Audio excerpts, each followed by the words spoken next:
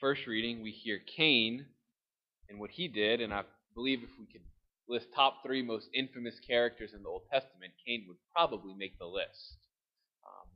He's known pretty much entirely for the act of murdering his brother Abel. I want to look at 2 things that jump out at me. Number 1, what is it that led to that act? Because it didn't just happen.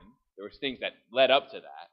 And then also notice what is God's response to Cain the entire way through. Because Cain murdered his brother because of the response, what he perceived as his response to God to the offering of Cain and the offering of Abel. And what began Cain's downfall was just the very simple fact of not giving the entirety of his heart to the Lord. He held back. Abel gave the first fruits. Cain gave something, but not everything. He didn't have that as the number 1 priority. And it's striking to me that just the simple act of not giving my entire heart to God begins the spiral that can end in a serious sin. And a lot of times I think if we examine the ways that we mess up and the ways that we sin in our own life, it always, at least it seems like it always does with me, it always begins with, I hold back from God something in my own heart. I don't give him the first fruits of myself.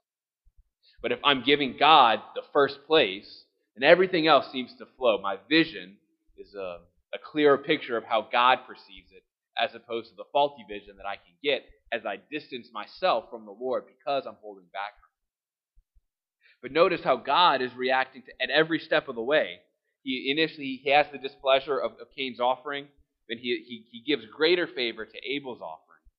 And notice as Cain, that resentment begins to build in his heart, God says, hey, he gives him an encouragement. He doesn't condemn him. He says, just be careful. You can do this. You can hold up your head. You have the ability. This doesn't have to control you or define you. Cain doesn't take the encouragement and continues to walk down the other path. And even after Cain murders Abel, God doesn't condemn him to a life to die, basically.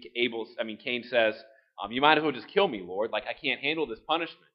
And God he gives him a mark of protection for the rest of his life, saying God is going to continue to be faithful to him no matter what Cain would do in the future. Cain never does something that completely separates him from the Lord. And the last thing that strikes me is that we never hear what happens to Cain. This is the last bit. We have one more verse a couple lines later where we speak about Cain having some children. We never know what happens to Cain. We don't know if he converts. We don't know if he continues down this path of walking away from the Lord. But I believe that when Scripture doesn't give a nice conclusion like that, a lot of times it's intentional. As we see ourselves in Cain wasn't condemned. Cain's future was in his hands. And as we place ourselves in the position of Cain, we always have the ability to come back to the Lord.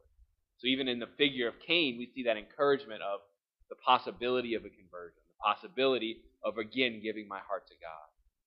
So we pray today that we might just do that. It all begins with the total giving of myself to the Lord. May we recommit ourselves to that gift to him today.